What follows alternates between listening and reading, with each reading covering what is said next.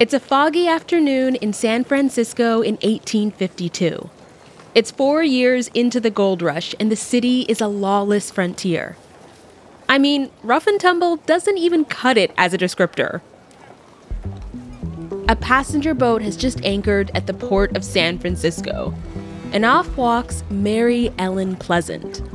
Mary covers her dark, wavy hair with a bonnet, grabs her things, and starts to walk down the docks. It's her first time out west, so she takes it all in. The streets are filled with mud, and saloons seem to be the only buildings around. She thinks, what did I just walk into? When she stepped off the boat, there were 40 or 50,000 people in San Francisco. There were 6 men to every woman. This is Sushil Bibbs, a filmmaker and researcher from the Bay Area. There were 6 murders every 5 days. And the locals, they would shoot each other up coming out of the saloons. It would burn down constantly and people would have to build it back up. It was a rough place. It was too late for Mary to turn back. And even if she could, it wouldn't solve her problem. She was a woman on the run. She'd already fled 3 other cities, and with the type of work Mary did, it was only a matter of time before she'd be on someone's radar. Well, when she arrives in San Francisco, this fugitive slave law arrives in San Francisco. They were arresting people off of the streets and back into slavery. The people on the dock assume Mary is just another white woman moving out west to try her luck at striking it rich. But they're wrong. Mary Ellen Pleasant is a free Black woman, and her life's mission is to help those who weren't free yet. She's a conductor for the Underground Railroad, and she's here to expand it out west. And she's going to use her ability to pass as her superpower to get it done. From Something Else and Sony Music Entertainment, this is They Did That, a different kind of history show.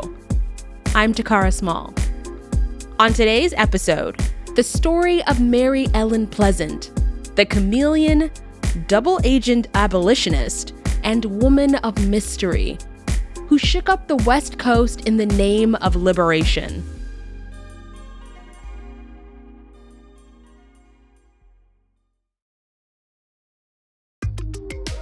Mary Ellen Pleasant's life has been shrouded in legend and mystery. Like, there are dozens of accounts, all of them one-upping the next. We don't really know what's totally true and what's not. But that's partly because Mary wanted it that way. Her mission was survival by any means necessary, even if that meant scrambling the details of her own life. Today, we're going to give you everything we know about this extraordinary woman, with the help of researcher Sushil Bibbs. Sushil has spent over 20 years untangling the facts and myths to set the record straight. The reason I started to do this was in looking in this, there were many contradictions about her. There was a book, and it came out in the 1950s. One part of it is about a woman who's a heroine whom we really need to know about. The other part is about somebody who's like a mafia boss, and that upset me. So I said, no, we need our heroines. We need to know these people, and we need to know what's true and what isn't. Mary's story starts in the 1840s on the East Coast, where she's married to a Black man named James Smith. On the outside, this couple, both Black and free, they lead a pretty normal life. But behind closed doors, James is a covert operative for the Underground Railroad. James and Mary both work from their home in Boston to help freedom seekers find their way north. Well, the 1840s was, dead in slavery. And so we were finding people enslaved and wanting to get above the Ohio River and trying to get into Canada and trying to get into Philadelphia because these areas would allow them to be free. Escapes had been going on well before then, but by the 1840s, the Underground Railroad had grown. It was now a complex and organized system full of conductors and operatives coordinating all over the North.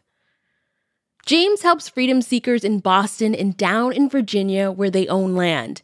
And not just any land, but a plantation.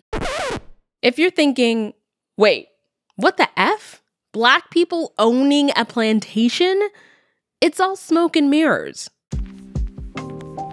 James was a wealthy black merchant who Sushil says passed as Cuban when it served him.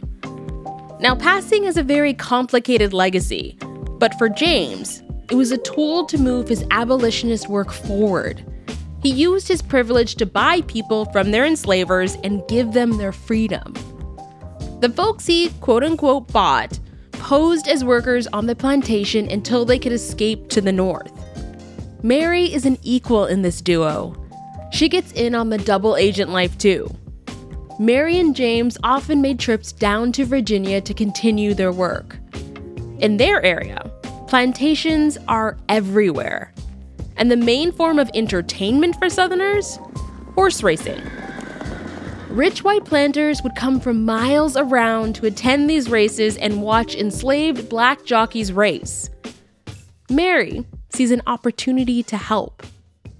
She would pretend to be a jockey. She had a cohort, a white cohort, and he pretended to be the owner. And they would go down and she would tell people about escapes. I can imagine Mary on race days getting ready to play the part. She stuffs her long hair into a cap and pulls the brim down just above her eyes. She has on men's clothing that she borrows from her husband, or maybe one of the decoy workers on the plantation. Down at the race, while the white folks are busy cheering and hollering, Mary slinks around and talks to the black jockeys while they're waiting to race. She tells them the plans for upcoming escapes and when to be ready. In 1848, Mary's husband, James, dies.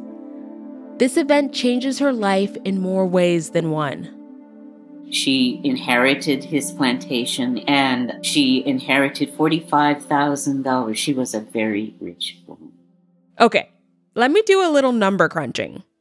$45,000 in 1848 is equal to $1.75 million today. Mary wasn't just rich. She was richy rich. With this fortune, she could have chosen to give up the dangerous work and live a life of luxury. But James gave her a final mission. His instructions? Use this money to keep supporting Black people. Mary would spend the next 2 years running the plantation, helping more freedom seekers up north. But this line of work was always precarious. Word gets out about the jockey helping folks escape. And now Mary was public enemy number 1. Patrols started to comb the area, so Mary had to pack up and go. They were looking for the jockey. They had heard of what she was doing, so she fled first to Nantucket, and then she fled to New Orleans. It's 1851 in New Orleans. Steamboats make their slow crawl down the Mississippi River. The sycamore trees tower over the city streets, and in the French Quarter, Mary Ellen Pleasant walks the dirt roads, her trail lit by dancing flames of gas lamps. For a rescuer like Mary on the run, New Orleans is a move in a dicey direction. The city is the biggest market for enslaved people in the Deep South, and with the Fugitive Slave Act passing just 1 year earlier, Black folks, free and enslaved, and rescuers of any kind, were being hunted like crazy by patrols. Mary wants to continue her abolitionist work, but the odds weren't in her favor. Lucky for her, though, she was told about someone who could help. Mary makes her way to St. Anne Street to the cottage of Marie Laveau, the legendary voodoo priestess of New Orleans. The myth, the legend, Marie Laveau, the voodoo queen of New Orleans. Selfless servant of the people. A well-connected entrepreneur, nurse, and community leader, Marie Laveau was the person free and enslaved Black folks in New Orleans could depend on. People came from all over to Marie Laveau to get aid in ways that were not available to people otherwise in New Orleans. And as a take-no-shit voodoo priestess, Marie Laveau was a woman who commanded respect from anyone who crossed her path. And that was powerful. Marie Laveau really organized voodoo in New Orleans, so she is the one who pulled it together.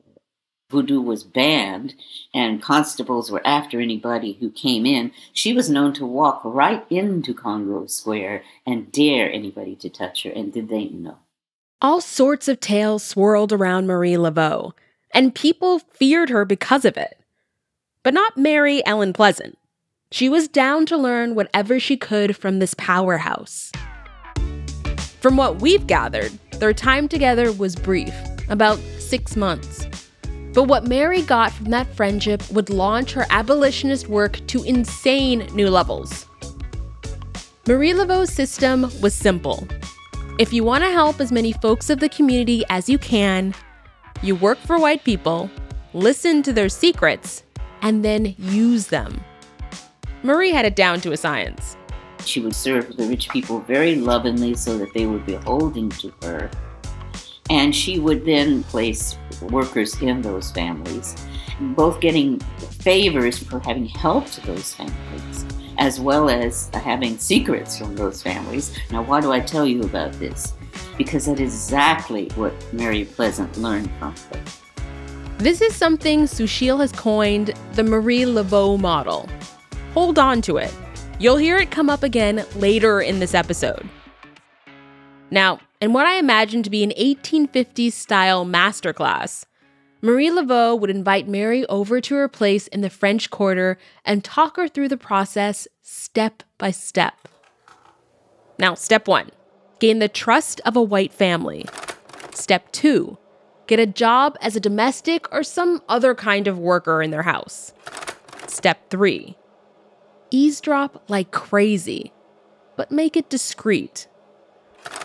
Then she'd move to part 2, how to choose your informants, how to lead your team, and finally, how to keep the whole con together. While she's learning the Marie Laveau model, Mary gets a job to blend in and sees an opportunity to revisit an old trick. Laveau gets her job as a cook on a plantation, and then she starts being the jockey again. Working at a plantation meant Mary could likely do her abolitionist work from the inside. Her being a free woman and fair-skinned meant she was probably separated from many enslaved people on the grounds. But she was close enough to maybe communicate and coordinate with them in secret. And taking up as a jockey again? I mean, they do say old habits die hard. But her jockey past would come back to haunt her, and it would end her time in New Orleans. They're looking for the jockey. Marie Laveau has told her, if this happens, you come see me, I will help you. So she goes to Marie Laveau. Marie Laveau puts her on a steamer to San Francisco. Now, thousands of miles away in San Francisco, Mary Ellen Pleasant is on the run again. But this time will be a little different. She has her fortune, the Marie Laveau model, and plenty of experience in helping people in need. How she puts it all together in the wild, wild west? Well, that's after the break.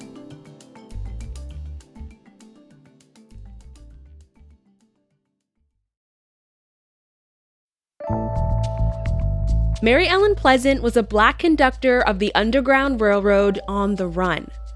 But when her boat arrived in San Francisco, she walked off as someone else. A white woman named Ellen Smith. Her goal was the same: find ways to help as many black people as she could with the money she had. But a new city meant new people, new rules, new dangers. First, she had to learn the lay of the land, but she wasn't going to waste time while she did it. She had her money, so she started investing it. She would do a silver and gold exchange in South America. She would take silver and buy gold and put the gold in, and it would appreciate. So she multiplied her money for a while. Mary got to know San Francisco. the mud-filled city with more saloons than real infrastructure. She also learned the disappointing reality of Black life in her new home. She found a society that was completely separate. Black people did not have opportunities. They didn't even get to be cooks in houses. By 1852, about 2,000 Black folks, mostly men, had made their way out west, and a lot of these newcomers landed in San Francisco. Many were free men who worked the gold mines.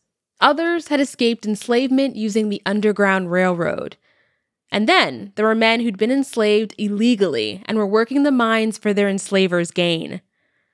There were people who needed support, needed resources to start a new life. People who needed to be freed. Mary had to figure out how, though. Not as herself, but as her new white persona, Ellen Smith.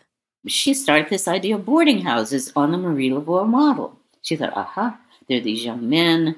She cooked, she knew all these wonderful recipes, and she would be a steward.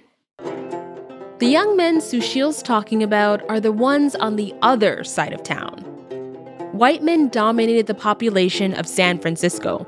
They were scruffy, dirt-covered miners who walked the streets with shovels and buckets in hand. But there were also businessmen, bankers, and merchants. They avoided the mines and instead focused on making deals and big money moves. Anywhere else, their status would have divided them. But here, they had something in common. They all lived in flop houses. Enter Mary with her bright idea. As Ellen Smith, she would be the friendly white landlady who offered lodging, hot meals, and care. With 6 men to every 1 woman in San Francisco, they desperately needed and would pay for it. She's wealthy enough that she doesn't need to take on this work, but this job means she could move her mission forward. Mary hits the ground running. She builds properties around the city, and she separates the boarding homes by wealth. Now, let's review the Marie Laveau model. Step 1, serve rich folks lovingly and gain their trust. Step 2, place workers in their homes and listen to their secrets. Well, she had the business-savvy dudes in places of their own, so she was off to a good start there. But Mary Ellen Pleasant was a one-woman team. Step 2 would need some rejigging. She'd have to do the snooping herself. She planted herself in the exclusive ones and listened to the investment strategies of these young financial men who were in it. Whatever they said to invest in, she invested in. Mary had thousands and thousands of dollars at her disposal. So the more she overheard, the more investments she could make. I can picture her walking through the boarding house at mealtimes. She greets the guys with a smile and asks them about their days. And as she walks from table to table with food and drinks, she fine-tunes her ears and carefully scans the conversations in the room. These miners, their clothes are filthy and there's no one to tend to them. Laundries are going to be the next big thing. Every day, more boats arrive with more and more people. They need places to stay. Real estate's the way to go. I heard about this Wells Fargo company. They're managing the mail and making a fortune. Maybe the men think she's too busy to notice, or that she doesn't get it because she's a woman. But they let the investment tips fly. Mary uses the best of the bunch and watches the success roll in. She makes a killing. She bought laundries, she bought land, she bought farms. She realized that if she cornered all these markets, she would have anything that people wanted that were paying top price for. She could supply it. And she was, an amazing entrepreneur. As Ellen Smith, Mary Ellen Pleasant became a force in San Francisco. She was a badass entrepreneur, a beloved boarding house steward. She earned a lot of trust in the white community. But just like her time in Virginia and New Orleans, she could never truly stay away from what mattered to her most, her hands-on abolitionist work. You see, Mary Ellen Pleasant wasn't just sitting back, watching her money grow and pulling off the ultimate grift as Ellen Smith at this time. She really leaned into the whole double life thing. In the Black community, she was known as Mrs. Pleasance, and she was down on the docks rescuing escaped slaves. Mary had kept up her work on the Underground Railroad. We don't know the ins and outs of how escapes were organized this far out west, but what we do know is that ships were a primary method of travel for freedom seekers. Mary would meet new arrivals at the docks and, kind of like a social worker, help them get situated with housing. But her support didn't stop there. Once people were there, she helped them start their livery stable business. She invested in a saloon. She invested in a library. She even had a little bank for them. Mary employed folks in her businesses and even used her connections to get Black folks jobs that they'd once been denied, like cooks. The Black citizens, they called her the Black City Hall. They didn't know how she went and solved their problems. They just knew that she did and had the means to do it. And they let Mary know that they were grateful for her and all that she did to help. Their newspapers in the African American community are replete. I mean, they're just dozens of them talking about what she does in all the different churches and all the different societies and all the different things for African Americans. Mary had come a long way and had done so much of this on her own. In 1852, she arrived on the shores of San Francisco, a woman on the run. By 1865, Mary was a self-made millionaire and dynamic changemaker. She'd spent 13 years leading a double life out west. But big changes were happening in the United States. The Emancipation Proclamation was signed, the Civil War was over, and the enslaved were free. These changes started to make Mary wonder if it was possible to let this white persona go. Soon, a census was making the rounds in San Francisco. On it was a question about race. Maybe feeling empowered by the changing tide in the country, or just wanting to finally relish in her truth, Mary Ellen Pleasant makes her boldest decision yet. She identifies as her real self. She always had Mary E. Pleasant, entrepreneur, or Mary E. Pleasant, something having to do with her money. But now she has Mary E. Pleasant, colored woman. For the first time in her life, Mary Ellen Pleasant would have the chance to enjoy her Blackness, her wealth, and her power out in the open. But not everyone was happy about it, and they were hell-bent on letting her know. More on that after the break.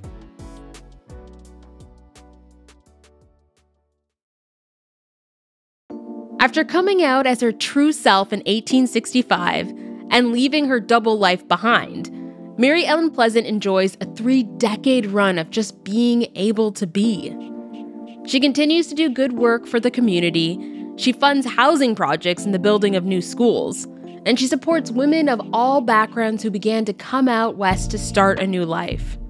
Mary even leans into the soft life and says goodbye to her jobs in the boarding houses.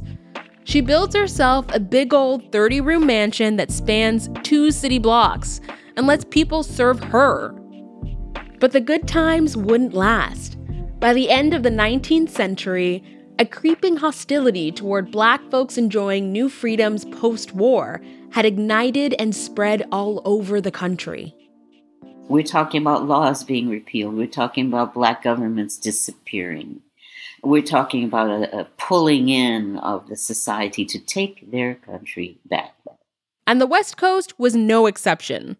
Mary Ellen Pleasant, elderly and in the last years of her life, found herself on the bad side of the white people she'd been living among. They started to question her success and influence. She was put under a microscope and folks started to dig into her past. In 1899, it all came out in the open in a series of scathing newspaper articles in the white papers. Their mission? Take her down. They let the dirt fly when they began publicly referring to her with the vile name of Mammy Pleasant. Mammy is an incomprehensible mixture, a generous giver and taker. She's the smoothest talker and the shrewdest woman in San Francisco. She's childish in her vanities, diabolical in her schemings, a woman to whom the feeling of power is the breath of life, and one who realizes that it is money that gives power. An intellectual giant, but a moral idiot. And the dragging didn't stop there. They began to draw connections to her time with Marie Laveau. the voodoo priestess. And now Mary was accused of being some manipulative witch. Her tricks were very simple and must have been the remnant of some myth handed down to Mammy when she was little more than a pickaninny. She would draw grotesque images and then singe them with burning cock's feathers, at the same time pronouncing her wishes in a mumbling voice and asking some unknown deity to help her out with her numerous enterprises. So Shields says this last piece, aptly titled The Queen of the Voodoos, was the final blow to Mary Ellen Pleasant's name. The Queen of the Voodoos came out and ruined her reputation with the public. Just knocked it out. But Mary didn't slink away. She faced the criticism head on. If they were going to share their words with her, she was going to do it too. And her message let it be known that they'd picked the wrong woman to mess with. This is a snippet from the memoir she wrote and self-published. My cause is a cause of freedom and equality for myself and for my people. And I'd rather be a corpse than a coward. If I'm dead, all right then. But as long as I'm living, I'm gonna fight. And I'm gonna fight to win. And the newspapers, they can say what they want about me.